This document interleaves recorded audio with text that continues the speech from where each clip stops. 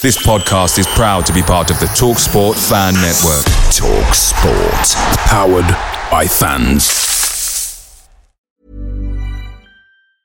There's never been a faster or easier way to start your weight loss journey than with PlushCare. PlushCare accepts most insurance plans and gives you online access to board-certified physicians who can prescribe FDA-approved weight loss medications like Wegovy and Zepbound for those who qualify.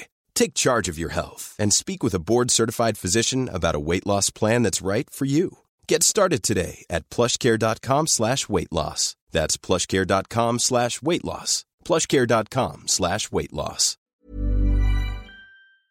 The TalkSport Fan Network is proudly supported by McDelivery, bringing you the food you love. McDelivery brings a top-tier lineup of food right to your door. No matter the result, you'll always be winning with McDelivery. Order now on the McDonald's app and you'll get rewards points delivered too. So that ordering today means some tasty rewards for tomorrow. Only via app at participating restaurants. 18 plus. Rewards registration required. Points only on menu items. Delivery fee and terms apply. See mcdonalds.com. We've forgotten about the offside one as well. We'll get there. Good morning, everyone. This is Talking Devils, your favourite Manchester United podcast. I'm your host, Wayne Barton, joined by Manchester United legend Paul Parker to talk over another week at Manchester United. Please like and subscribe if you're watching on YouTube. If you're watching on YouTube or Facebook, please feel free to get the questions in. If you're watching the replay, say hello. Please still feel free to comment. We do reply to the comments. If you're listening back on an audio platform, please be sure to subscribe and review on the platform you're listening on. Paul, how have you been? Had a good weekend? Yeah, I haven't been bad, Wayne. Obviously, I was working on the United game and then I was at Crystal Palace yesterday as well. So it's been quite an eventful, really. Not so much the game on Saturday was eventful. There was a talking point, but yesterday's game was definitely eventful at Crystal Palace. Yeah. And last week's podcast was eventful, wasn't it? Because, I mean, we had a conversation and I thought, like, when we did the podcast, I'm like, oh, you made a really excellent point on the on talking about the fullbacks, you know, talking about how we need new fullbacks and everything, obviously player in your expertise. Obviously, this podcast does, we for some reason, well, for the reason I'm sat with a Premier League legend and a Premier League winning legend, come to that. Obviously, we make the press from time to time. I was a little bit surprised that just about everything you said in the podcast, apart from the fullback quote, made it into the press.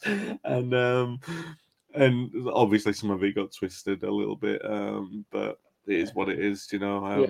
But yeah, I'll just call that lazy journalism because to be honest, I think I might start doing and just go and listen to podcasts, take what they say, write it down, and then try and give it to a newspaper to nick a few quid.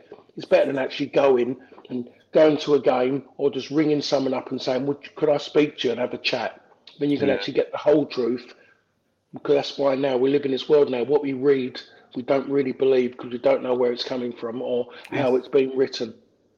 It's funny because I've said that so many times that people, if you take a quote out of context, how many times do you have to tell someone to go back and watch what the actual thing, what the people are referencing? Because not really, maybe the quote itself or the quotes themselves, whatever they are, they will be taken for that person's narrative to fit whatever they want to say. But I mean, sometimes when people might say that we've been a bit too critical, or where I've been a little bit too critical, I think no. Sometimes just go back and watch what we talked about, because obviously, and there's going to be a few of that in this episode, by the way, as well, because we're going to be talking about Martial and Rashford inevitably because of what happened on Saturday. Before we do that, let's talk about the Brentford game, Paul. Obviously, drab first off. But the switch around in the second was quite dramatic. United, as good in the second half as they were in the first half, they're becoming something of a 30-minute team, aren't they, at the moment? Well, not on Saturday, but certainly on Wednesday against Brentford. They'll put in really good performances for 30 minutes, and they were excellent for a little bit at Brentford. A game where, to be fair, I mean, Thomas Frank was quite outspoken with. I'm quite passionate about the way that things went for his team and how many chances they missed, and quite sort of strong with the way that he delivered that message after the match. You know, he had a little bit of a right to be to have a grumble, but that's football, right? You miss some chances. De Gea was in good form in the first half, and United took their chances in the second. That's the difference between having the players that United have got. And I'm not dismissing anything with Brentford. Like we said it on last week's podcast, they've done excellently since they've been promoted. But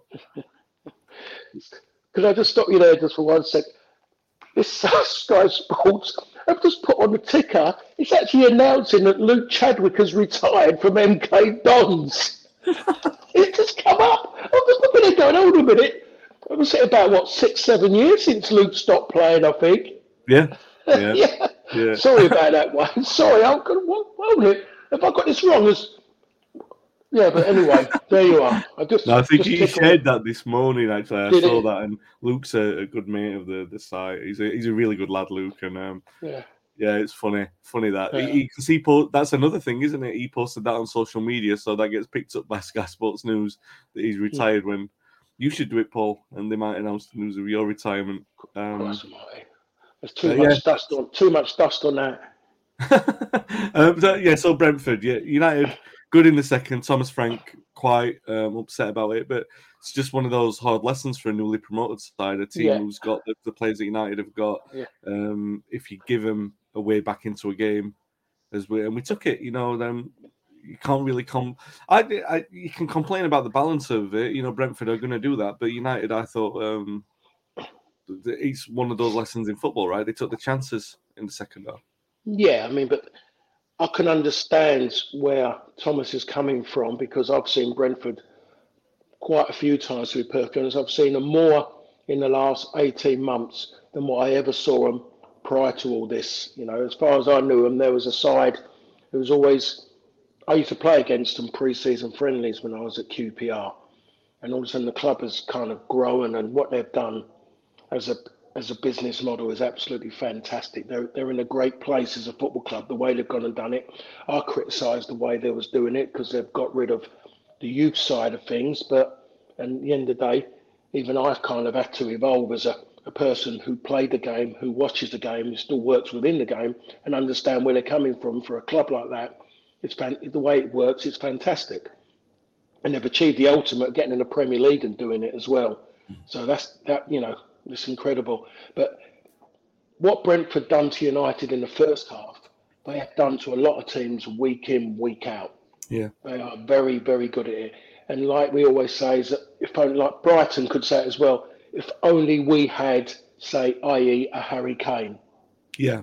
On the other side of the coin, you're trying to say, if you had a Harry Kane would only have one season with, and Harry Kane would move on. That's the difference. But that's the way football is. But his frustrations come out in that game, maybe because how big that game was, because it was, as I said before, it's a game they was looking forward to. From the moment they got promoted, it was Manchester United at home. They couldn't wait for that game. And I just think a little bit of the emotions and everything got to him. And he just saw that thing for him as well. Being Danish as well, Manchester United having a big following in Denmark because of Big Pete, maybe even Sieberbeck as well. That's going back in time. And he's just maybe just all come out in that one bit. He kind of semi-apologised just before the last game. I think he apologised about a little bit, and I think in the way he went about it. So I can understand in a way, and he does kind of, I think he's a bit Marmite, as they say, with people. He does rub people up the wrong way, but he's a good person for that football club because he gets very much involved. Brentford is a community club from day one. They're always community, just in that part of London where they are. Most clubs are trying to become that way. Brentford have been there for years, but that first half performance was poor, so poor. I think the elected player of the year already made such a difference to Manchester United again, kept them and gave them the opportunity to go and produce what they produced in the second half. Yeah. And some people have said things to me, asked me a question, and every time I've said, yeah. And the question they asked me, or what they've said to me is, United haven't moved on, Paul, have they, from Ollie? They're still with the same team. Everything's the same, nothing's changed. And I've gone, yeah. And it hasn't. Yeah. It hasn't changed. Nothing's changed. What it is Manchester United are still relying on key players to get them out of trouble. When it's not going, you're looking for key players. Who's going to make the difference this week? Because United still don't grab hold of a game and never dominate games in the right way. At the weekend, still so slow, ponderous. Bad teams can defend against teams that good sides that play ponderous. Liverpool were ponderous in the second half. Cost them. Crystal Palace would have been on their way and done something, but the referee got in the way of that. But Liverpool lost their way for a little while. United have been doing it and doing it and doing it. As you know, Wayne, you've watched more United games than what I have, and even you know yourself that the way they're playing is not like a team that, as we're talking, a Liverpool, a Chelsea, or a Man City. That's why those three are in a guaranteed Champions League football next season. The reason why Tottenham, Arsenal, and Manchester United are fighting for one spot is because they're three of the poorest so-called top six. Yeah. No, and you're right with that. And Saturday's game was a big reflection of that. You're right. The Ollie comparison is a good one because you don't look at this team 2 months into Ralph Rangnick's reign and say, "Oh, they're doing things that Ralph Rangnick wants them to do." It looks like it's the same side doing the same things. Was it against Brentford? How many times did we see this happen? Countless times under Ole. They were poor in the first half, and then they do well in the second. The best under Ole, they found a way that they had like an internal resolve where they didn't always have to wait till half time. Sometimes you might see them, if they're having a poor 20 minutes in the first half, sometimes they had like a boost from within. And I thought that was a good sign of progress, but they've sort of regressed back to this mean of needing some kind of external influence with that. Saturday was an odd one, and it's funny that you mentioned that divide in the top six because I think that's where United are. You're absolutely right with that, and West Ham are obviously in that mix as well, and that's what made the game so difficult on Saturdays because you've got a team who were desperately trying to maintain this level of overachieving, which West Ham are doing at the moment. So obviously they were going to set up in a pragmatic way. Moyes said afterwards, he was annoyed about the result. Now, it's a funny one when you look at it because, I mean, look, there's nothing that compares with a last-minute winner at the Stretford end. It's an amazing feeling. There's a euphoria of it that,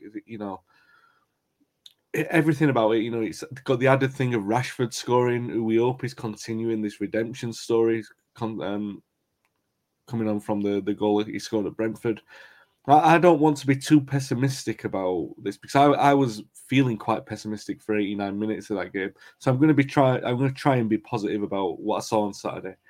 Because when you're at the game and when you're in the stadium and you're watching the frustration as it unfolds, especially after some of the performances this season, which we've got to, I don't know any way to dress this up, Paul, some of the worst that this stadium has ever seen. You're looking down the barrel of another one, and if it finishes 0-0, we're having a very different conversation this morning. There were a lot of rushed chances. Fernandes and Dalot shooting from range where they really didn't need to do it. And then a couple of change shapes again. Obviously, he started with the 4-2-3-1, which again was Ole, but he changed it late on and threw on attackers. And the gamble includes throwing on Martial, Rashford, and Cavani. And then football, as it does, and joyously United, it does it many times. It provides this moment in the last minute. There's a lot to unpack. We'll talk about VAR as well in a second. You're watching it over again as I did after, to take the emotion out of it. I have to say, yes, actually. A lot of people were saying we controlled the game, and we did. We showed a lot of control in that game. Moyes set up to defend. They never had to be brilliant defending because we didn't test them enough for them to have to be brilliant. Rice was outstanding, particularly in the first half. He was dominant on that pitch. There was moments like McTominay and Ronaldo. He absolutely bossed them off the ball into occasions. But United, they came back into it in the second half. The atmosphere was great, and the players responded to the gamble. It paid off just. We'll talk about VAR as a separate thing, but on the balance of play, Paul, what did you make of the game? Obviously, it was a difficult one. United, on the balance, if you're going to decide it like a boxing match, they deserve to win. But you wouldn't have complained if West Ham had come away with a draw. Moyes obviously annoyed as Frank, really. But United, I thought value on points, but football isn't played like that. They got it by the skin of their teeth, didn't they? Yeah. There's not 3-4 people sitting around the sides and giving marks out of 10 after, is there, in football? But I watch the game, and we can say in certain ways because the amount of shots that United had, but Christ, can you really call them shots? That's the problem with stats, because they put Floyd Mayweather football. Just some of the things they were doing so rash, and in certain ways I could see why Fernandes, he come in and he's made a massive impact with Manchester United, but I can see why that maybe he hasn't had the opportunity to be at a club as big as United prior. Because I've seen players, he's just not.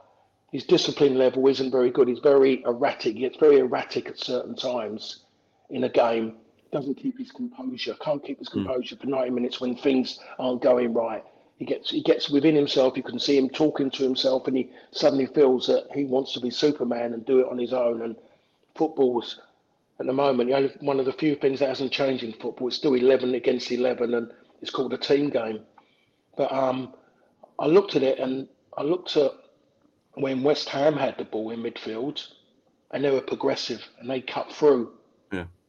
When Manchester United had the ball in midfield, it was ponderous, and they weren't cutting through. There was no improvisation, lacking creativity, nothing. The one time in the game was very, very late on, and I think it was just before the goal was scored, and I think it was when Martial dithered, come on a sub. He's got that excuse, he come on a sub, but he dithered, and I think it allowed Craig Dawson to come across and get involved, make contact, and it lessened the blow towards the goalkeeper. But it was the only time they cut through the back four by passing in between. Only time he done it in near 90 minutes of football. That's poor. West Ham done it more often. The bonus for United is that they had a makeshift centre forward up front. Because if he doesn't score a goal, Antonio, he looks makeshift, and he was makeshift. He looked like somebody they'd dragged from Wormwood Scrubs playing fields or from Hackney Marshes. He looked absolutely terrible. And in this neck of the woods where I live, as you know, it's predominantly all West Ham. You speak to any West Ham fan, and they will say to you, after the weekend, Zuma's come back. Zuma made a massive difference for him at the back, by the way. What they're lacking is an out-and-out 100% centre forward now. If they'd had a centre forward who could hold the ball, play people in, it could have been maybe a different game. But every time Antonio touched it, it was just start again, lose possession, defend. Every time it got to him or got in that final third, he killed everything. So that was the thing that let West Ham down. 0-0 for me would have been a more than fair result in the end in that game. United didn't really deserve to win it. Neither side deserved to win that game. But when I keep looking at United and looking at the bits where they're struggling, we know this defensively. There isn't. I don't know what the ideal defence is really. Was Harry Maguire playing only because of the situation with Lindelof? But if he's only playing because of Lindelof, then why did he come back in and then he gets the captain's armband? I don't know. There's no great decisions being made there. Is that because the decisions are going to be left to the person who's going to come in after him rather than him make all those decisions himself? And my way of thinking is he's coming now, new kid on the block, new man in charge. I think those decisions should be made by him now. If United are going to change, changes should have been made, if not now, should have been made earlier about things off the pitch, about maybe players who maybe not fitting. And if it comes to the time the new person comes in, they are the ones who come in and mend those fences, come in and say, sorry, this is what I want to do, and they can go on the charm offensive then. But I think at the moment it needed positive things to happen. I'm not really seeing positive things. Why it's anything that I can just suddenly go, God, that's changed. I mean, Martial, as you mentioned, he was going to talk about him. If Martial had really said, I don't want to play in that, I don't want to be in that squad, I don't want to play or I don't want to travel. I think to myself, if he said that, then he shouldn't even been on the bench, and then even less should never have even got on the field if he's really said that. Yeah. Because you think to yourself, hold a minute, if I'm there, I go to myself, he said all that, and then all of a sudden I expect him to go and do a job for me on the field, and he doesn't want to be there. He's made it obvious that he doesn't want to be there. And you think to yourself, well, how's that happened? If you're again, I'm going to mention his name. If you're Van der Beek, you're kind of going, hold on a minute. I've said nothing. I've been treated disgracefully, and all of a sudden he's come out and said all that, but he's playing. And it was the manager or the interim manager who's actually released this, who's kind of said this about Martial. So I don't know. Am I missing something? Am I getting it wrong? I really don't understand. At the moment, the club has all's happened with the football club. The big thing that's happened, the only thing as far as I'm concerned, is that Ole Gunnar Solskjaer is not in charge of Manchester United. Everything carries on. Yeah, it's such a thing with Martial. And you're right. This is the thing that I've been saying for a little while. Is the club. I said the club, the manager, whoever it is. There's always this emphasis on short-term things happening. Like, it'll be like short-term. Like, Paul Martial did this, but in the next week he's in the team because United need a goal and the gamble taken in the short term, but there's no like long-term planning for it because Martial still wants to leave. It's a funny thing with Martial because he was booed in pockets of the ground when he came on, and obviously he was booed because he's put in a transfer request and he wants to go. And from whatever, I mean, it might have been like 50% the fans backing Rangnick and believing what he said, but I wonder if he's to stay. This might be a good use of him because if his head is on, and I think really that's all United want to see. United fans want to see. They want to see a committed and interested Martial because we know the talent is there. But I'm with you because overall, and I've said this before. I said it with Pogba as well. You can't.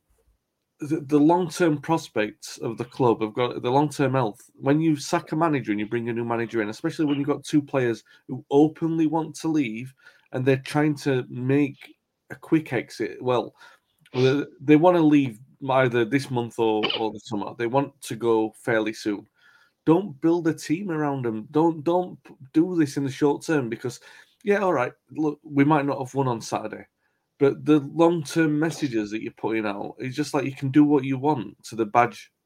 You can really say what you want, and you still have a chance of playing in the next game. It's a bit silly like that. Talk about the goal, Paul. Obviously, Rashford scores it.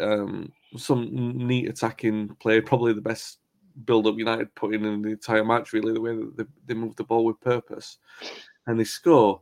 And it's a funny one because obviously it was delayed. I didn't even realise when I was in the ground. I didn't realise the second cheer was because it was being checked for VAR. I didn't realise that, but obviously it was, and it was fairly quick. The check. I've looked at it again, and if you're asking me as a normal football fan, I think without VAR and without lines drawn on the screen and everything like that, I look at it and I think, well, he's level. It's the spirit of the game. Do you know what I mean? In the normal realm of football, you would say it's a square ball he scored. These days, it's all about the lines and the angles. I've seen what they came up with, and it paints Cavani as onside, but I don't trust that angle. It could easily have been off. If you're looking at lines and it being perfect, it could have been off.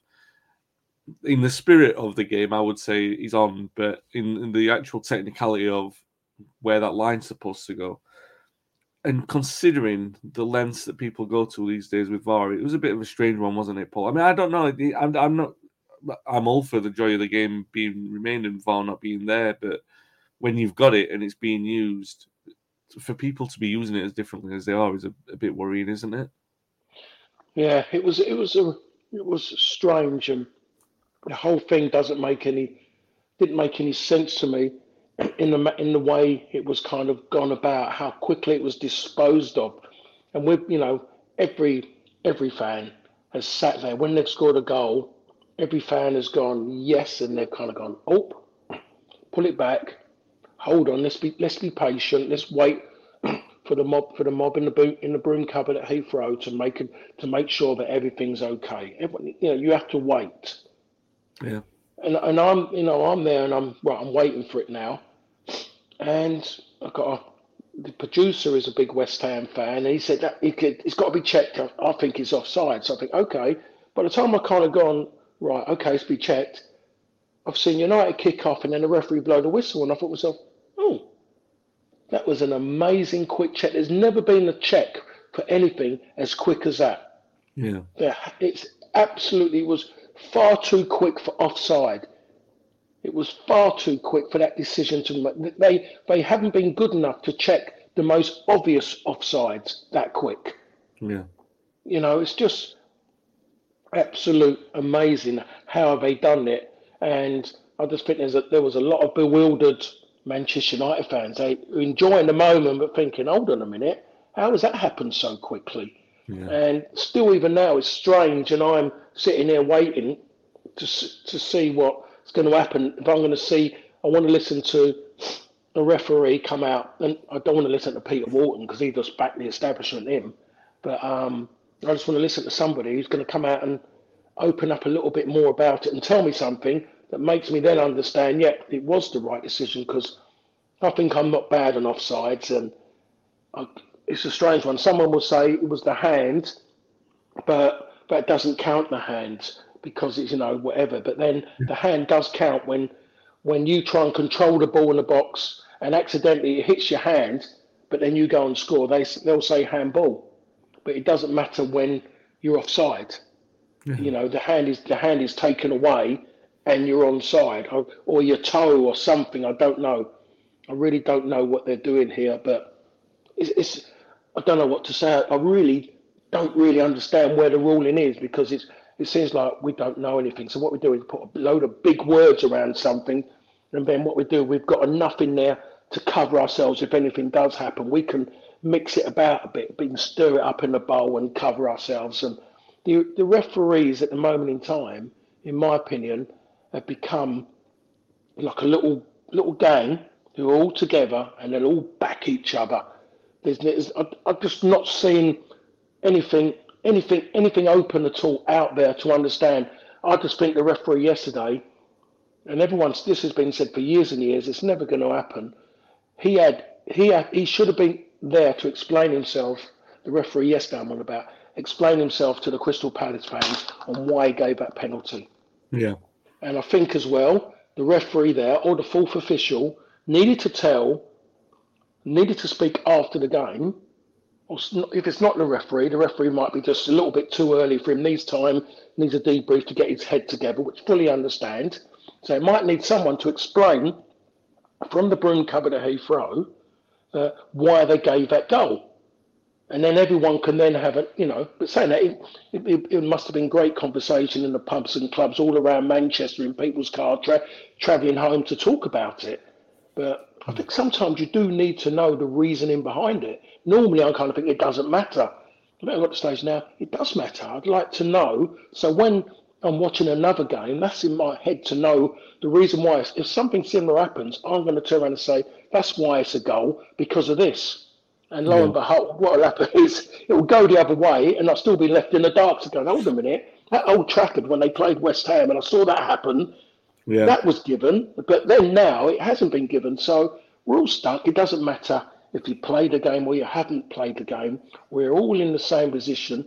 We really, really don't know, Wayne, at this moment in time, which I suppose that's why football is, and that's why it's the best sport in the world, to be perfectly honest. Because it's that open, we can still talk about it. You try and do this with cricket, rugby, American football, where when it's almost near perfect, you don't get the same chat, the banter, anything about it, because football is so opinionated. In the right way, we can all sit together, we can talk about it, 10, 15, 20 people, and have a great discussion and share opinions about it. Not get aggressive, but share opinions about a decision But it's not one person anymore, is it? That's the problem with it. There's other people in the room, the overlords of a game.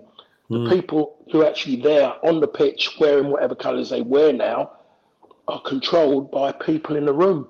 That's the problem. Assistant referees are going to be taken out of the game soon because there's no need for them anymore. All they do is get abused because they flag late.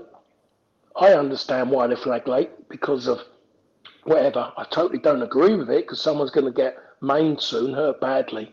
But the fans are not getting it and not wanting to understand it, why they're keeping the game going for so long when it is blatantly obvious that it's offside. Yeah. I think it's funny as well because on Saturday there was a few of those where the linesman flagged really early.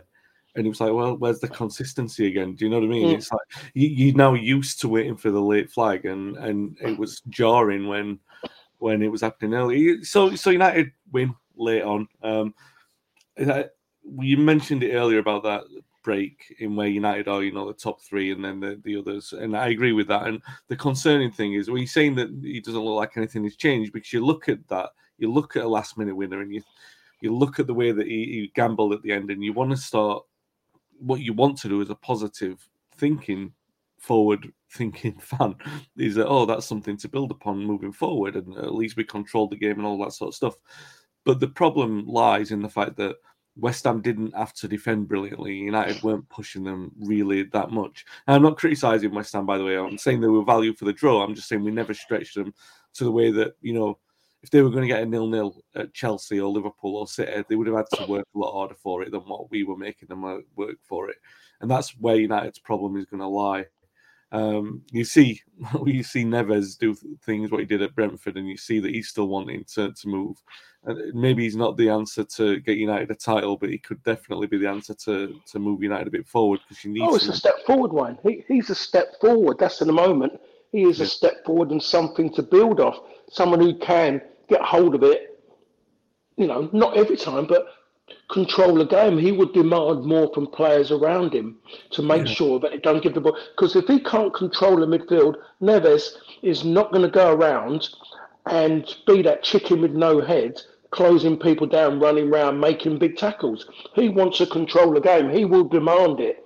It's as simple as that. And that's what they haven't got that. They haven't got that in midfield. Doesn't matter whatever they do. Manchester United's midfield, if we're talking again about the big six, United have got the worst, without a shadow of a doubt. If you're talking about an attacking midfield, United have got the worst out of the top six. United would do well to be in the middle of the road as a midfield, if you're being perfectly honest. If you also exchange other teams' midfield and put them into the same system what United are playing, you would get more creativity from that midfield. You would mostly get the same defensively as well, because as much as he's playing two players who are holding, United's goal against or shots against is horrific. Yeah. He's horrific for a club of its stature. It's not. David De Gea, the amount of shots he's had against him as a Manchester United goalkeeper, he should have that amount of shots against him as a Norwich goalkeeper. Yeah, no, yeah, absolutely. It's absolutely embarrassing. And when you look how much minimum every time they go into that field, Manchester United, they've got 120, 130 minimum back four. Yeah. That's how much a back four costs minimum every time. And you go to yourself, hold on a minute, that doesn't make any sense. How much a back four of West Ham? How much is that? How much is that worth? Yeah. Dawson's cost nothing. Craig Dawson. Zuma's the most expensive one. I don't know what Creswell's worth, but he's over 30 now. And when you're talking Soufal, it cost them $5 million. Yeah. And they couldn't create. I know you can't put prices and judge of prices. It's about doing your job in the marketplace and going and bringing what you can, value for money for what your budget is. David Moyes has won that. Yeah. Already won that. It's terrible, really, when you look at it. The thing that helps Manchester United, there's enough individuals on any given day when things ain't going right to get them out of trouble. And that's where that little bit of extra finance, that player can go and make a difference. Let's talk about one who didn't cost anything then, Rashford. Obviously scored at Brentford.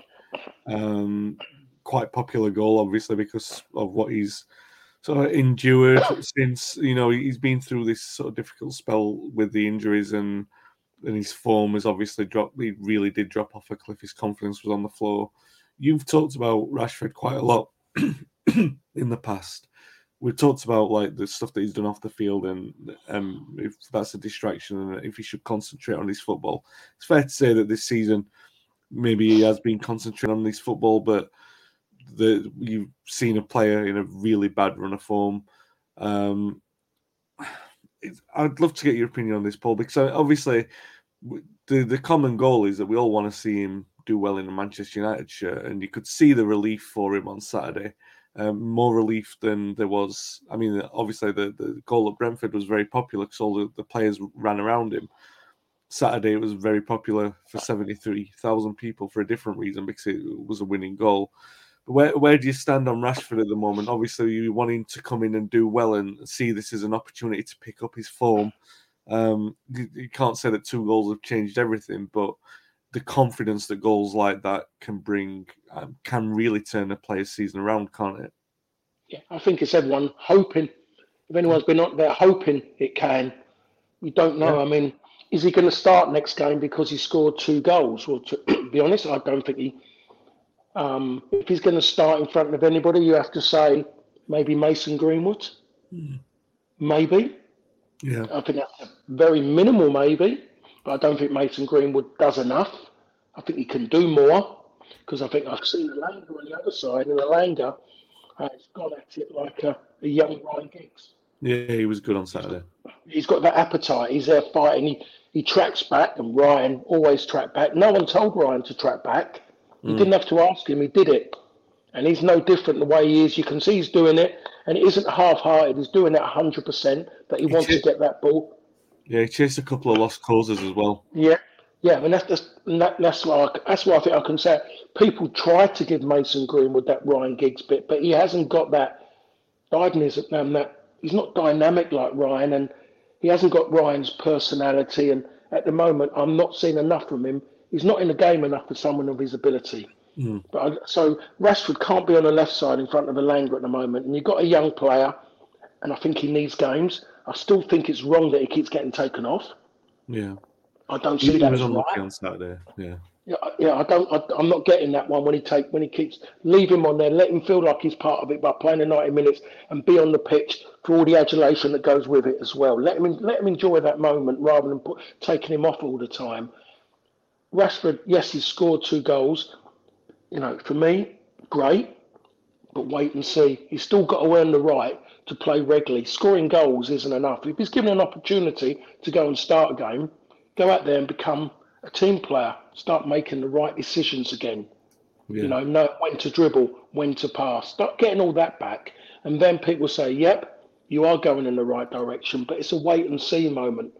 That's the thing about everyone's hoping that the goal makes a difference. But you'll have to wait and see, can he get himself out of it? Because there's something definitely which isn't right at the moment within himself.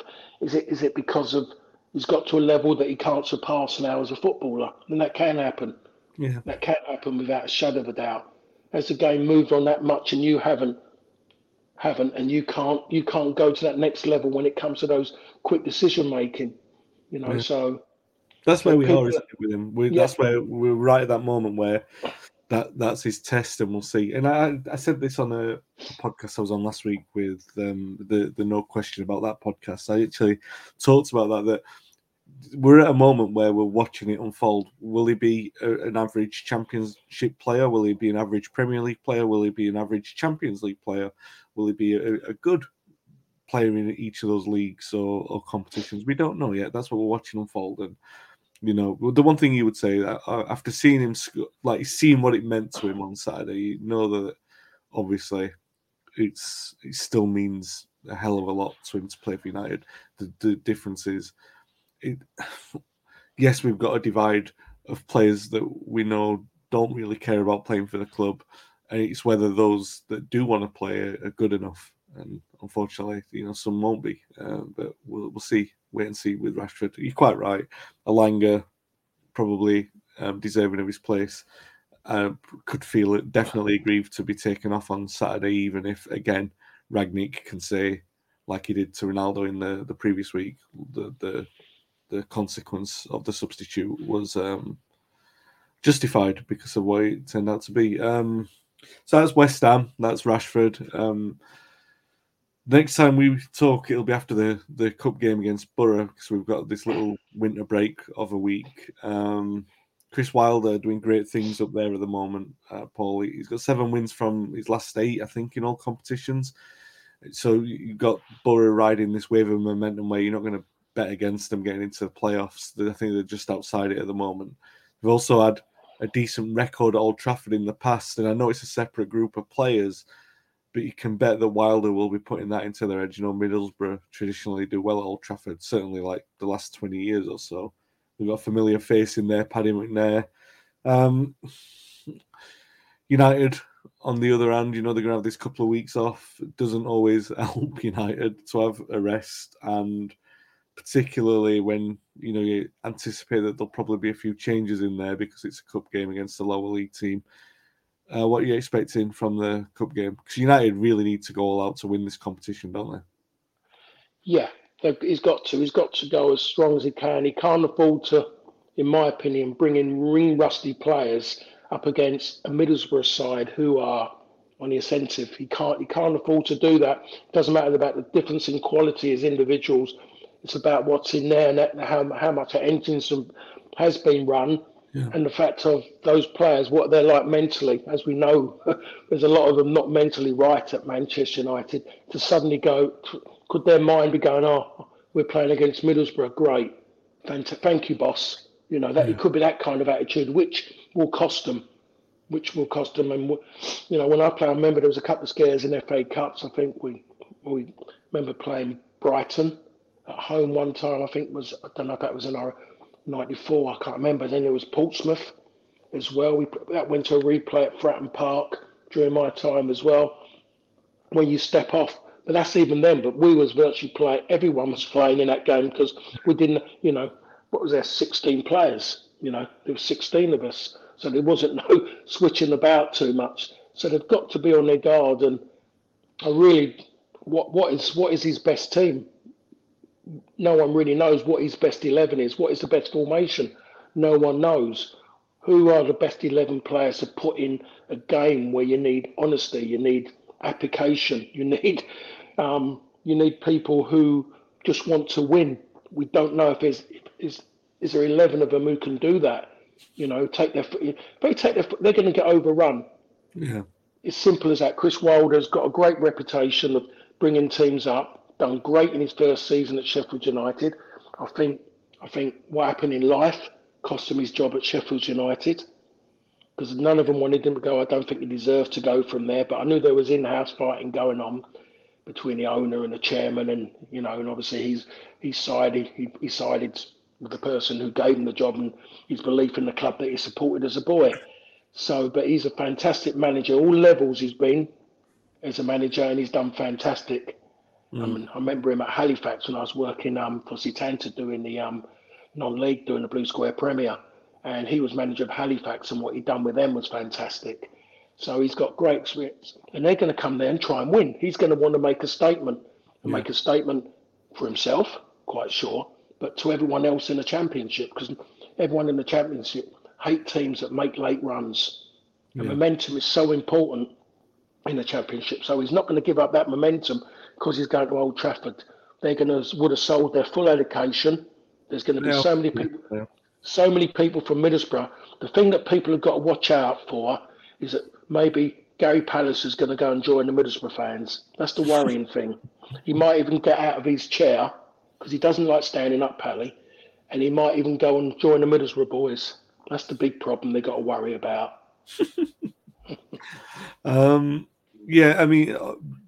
Pally, obviously, United legend. And before we next talk, it's going to be the close of the transfer window. Now, he's had a few weeks, Rangnick, with his squad of players. There's not been much transfer speculation, which suggests it's dead for United this January. Do you think that it would be wise for United to try and still, in the 7 days they've got left, to invest in a player, try and find a midfielder to bring in? I don't think one. They need at least two in that midfield to make a real difference. That's the thing. Can one player make a difference? He's going to need he's going to need a bit more because he's going to need someone else of equal ability, equal quality, someone else to do the job that I think he'll be looking for. Are they going to allow the interim manager to go and buy players, bring players in, if at the moment, as us on the outside, don't know who's going to come in? So is he allowed to go and buy for what he likes? Because if he buys what he's like, the new manager coming in might not like. So, but none of us know how that's working. There might be someone in mind. There might be somebody already they've got.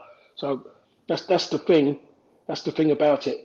Is an agent, a good agent, a trustworthy agent, going to allow one of his players to come to Manchester United not knowing who the next manager is? If he's a good agent, a trustworthy agent who ain't chasing the dollar, the pound, he's going to turn around and say, no, I need to know who you're going to bring in. Yeah.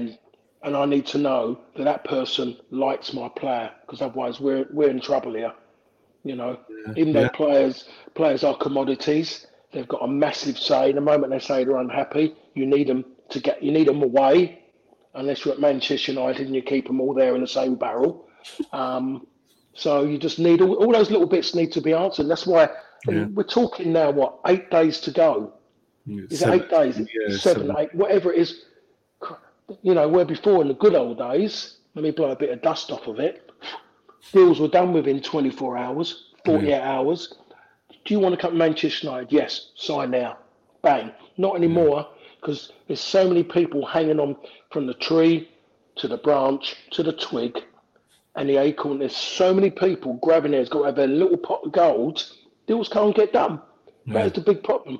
So at the moment, it's looking no chance that United are going to sign a player unless there's a merry-go-round at the end. Yeah, there's a game of chess at the end with one moving there, one moving there. All depends who's going to grab the king. That's the thing. The main one, I really don't know. No, you're right. That's it. And United have been on that merry-go-round a few times, and every time they do, you think this doesn't scream long-term planning. And you look at where they are at the moment. Rice was making all the right noises after the game on Saturday, but you're not going to get a Declan Rice in January, even if you can get him in the summer. You're not going to get a Jude Bellingham this summer when Dortmund are going to lose Haaland. They're not going to let Bellingham go. So, but that's the minimum, Wayne. That's a minimum of 170 million. Yeah. Because as I keep saying, if Jack Grealish is worth 100 million, Declan Rice is worth about 130. Yeah, probably. That's what West Ham are doing. Well, and I would always say it, because I'll tell you what, you ask any player you'd have in your team, you'd have Declan Rice before Grealish all day long, because Declan Rice will play the same today and go and do exactly the same the week after. I see him so many. He's incredible. As a person, he's a proper footballer and a proper man as well. It's just the way he plays, the way he is as a person. Met him, know people who know him. Goes local, seen a local girl to here. Honestly, he is so down to earth, but he's the one. He makes a difference in a team more so than a Jack Grealish. Yeah. So he's worth more money. Bellingham might be speaking to Sancho, his mate Sancho. Not going to get Bellingham, are you, at the moment at Manchester United? Because his mate Sancho will say to him, hold on a minute, don't come here, mate. And that's the way he would definitely going to talk to him. He's going to ask him. Still communicating now. No chance. Yeah. But and I think that's as well. Like, because of those two names, you're quite right with the Bellingham thing. I didn't think about that, but for sure, on top of the Haaland situation, that's just another reason for why he's unlikely to come into United, even though the talent is exactly what United are missing. Like Rice as well. You look at where United need to improve, and you look at a player like Neves, and Neves is the name because he scored 2 goals at the weekend, and 2 magnificent goals, it should be said as well. But United don't need players who can shoot from the edge of the box. They've got, even Fred can do it, McTominay can do it. I'm not saying that they're brilliant at doing it, but McTominay gets most of his goals from that area. You need players who can do everything in the 60 yards before the box, and I don't know if you can get one of those in the next few days. You've got to remember Manchester United, and when you play for United, you don't always you look at players, and when you play for when you're playing at the levels where Manchester United want to be, you're talking clubs who want to be at that highest level. When you sign players, you sign them for consistency. You can't just have players who suddenly come out and they're world beaters and they're great against Burnley and should be doing this. And then the following week they drop there, and they're there, and like one in every 10 doesn't work. Yeah. It doesn't work. You can't have that. You need that level of consistency week in, week out, but it doesn't drop. And they haven't got that in midfield. They haven't got it. Even Fernandes, and he's been a revelation. He's not there. He might be better with two midfield players around him who will ask questions of him. They will ask questions of him, and all of a sudden then he might realise he's got to step his game up. Yeah. He might suddenly stop throwing his toys out of his socks every time he gets tackled, because he plays the game like a schoolboy in the playground who isn't going his way and he's going to grab the ball. So he needs to grow up and show a little bit more responsibility, and then maybe people might say 100% should be the captain. But at the moment, the way he conducts himself, he needs to move on from that. Everyone knows how good he is. Everything's there for him, all ready for him to work with, but he's got to sort that bit upstairs there and get his head right about being tackled. Don't fall on the floor, show people you're hurt, surprise people, stay on your feet and go and get the ball back. I'm going to use the name again, Declan Rice. Yeah. Doesn't do that. Patrick asks in the comments, as good as Declan Rice is, my fear is that we blow most of the budget and end up not refreshing other areas in the team. Is 100 million for Rice value for money? I mean, Paul, you've already said 130 would be. And I look at that and I think, it's a different question, isn't it? It's like if United have got 130 million to spend and they buy Declan Rice and they've still got the fullback problem. Do you know what I mean? That's United's thing. And it's going to continue to be that way because they've got too many problems in the team. The consequential point is if Declan Rice is on the market, do you allow him to go to a City or a Liverpool or someone like that? And that's where United's issue is. Well, that's the thing. If he goes to Liverpool, he improves Liverpool immensely. Yeah, immensely. You take Jordan Henderson out of that team, you put him in, you improve Liverpool. Yeah, without a shadow of a doubt. You give him to Man City. The difference is, though, you look at Man City. Man City don't really need him at this moment in time with what they've got inside the park. They don't really need a Jack Grealish, to be honest. Yeah, because he slows them down the way they play. He doesn't play with any great tempo, so he slows them down. So the one team he would improve is Manchester United, but he'd have to, it'd be virtually, when he comes to Manchester United, you'd get a bit, but you wouldn't get it all because you'd need others around him to help him, because the others, what he's got around him at West Ham is better than what they've got at Manchester United, and he can control what he's got around him. He was better when Souček come back, and that's the first time they played together, I think, in 2 games, because Souček was out with COVID. And he had an immense first 45 minutes. His second half wasn't too bad either. But he needs them around him. Those two really work well together. And it allows him then to make those drives forward. No one can drive forward with the ball at their feet like him. It's just how he does it is incredible. And what I really love about him as well is no fear of reputations. He just gets on with them. Yeah. He's a clean tackler. Very rarely gives fouls away. Yeah. Scott McTominay tried to play against him as a hard man and he brushed him aside. He didn't know he was there, Scott McTominay. He wasn't going to fall over and allow him to knock him over. He stood on his feet and ran away from him. And that tells me that he's old school footballer, not the modern day footballer, because modern day footballers fall over and try and get fouls rather than keep the game going. Bit of the old Gaza against Robson and Moses, that wasn't it? 100%. 100%. Yeah. And good to hear him come out afterwards and say that he loves playing at Old Trafford. Maybe in the modern day, that's as close to a come and get me, please. You're going to get just a magnificent player and one that we're rightly talking about because of how well he did on Saturday. And thankfully, we'll talk about it after a United win. Hopefully, we'll be doing that after the next podcast, which is going to be after the Borough game in a couple of weeks.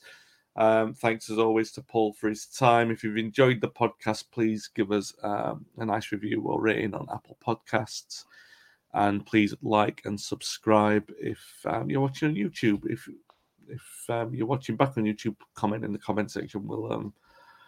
I will join in the conversation afterwards. We'll be back next week, or 2 weeks, in fact. Stay safe, stay well, and thanks for listening and watching. Away days are great, but there's nothing quite like playing at home. The same goes for McDonald's. Maximise your home ground advantage with McDelivery. Order now on the McDonald's app. At participating restaurants, 18 plus serving times, delivery fee and terms apply. See mcdonalds.com. Ever catch yourself eating the same flavorless dinner 3 days in a row? Dreaming of something better? Well, HelloFresh is your guilt-free dream come true, baby. It's me, Keke Palmer. Let's wake up those taste buds with hot, juicy pecan-crusted chicken or garlic butter shrimp scampi. Hello Fresh. Stop dreaming of all the delicious possibilities and dig in at HelloFresh.com. Let's get this dinner party started.